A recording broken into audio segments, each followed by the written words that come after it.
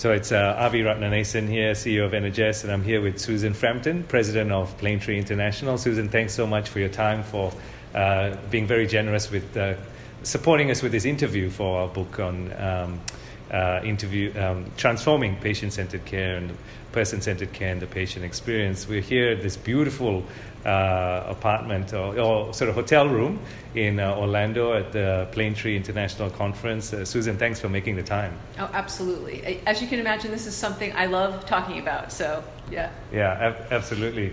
Susan, you've done so much over now a couple of decades, 3 decades now, is it? Actually, this is Planetree's 41st year as an organization. We were founded in 1978 by one patient. Wow. Yeah. Amazing. Yes. And in that time, how do you think things have evolved for you? I know it's a big question, but how have you seen sort of the organization evolve over time?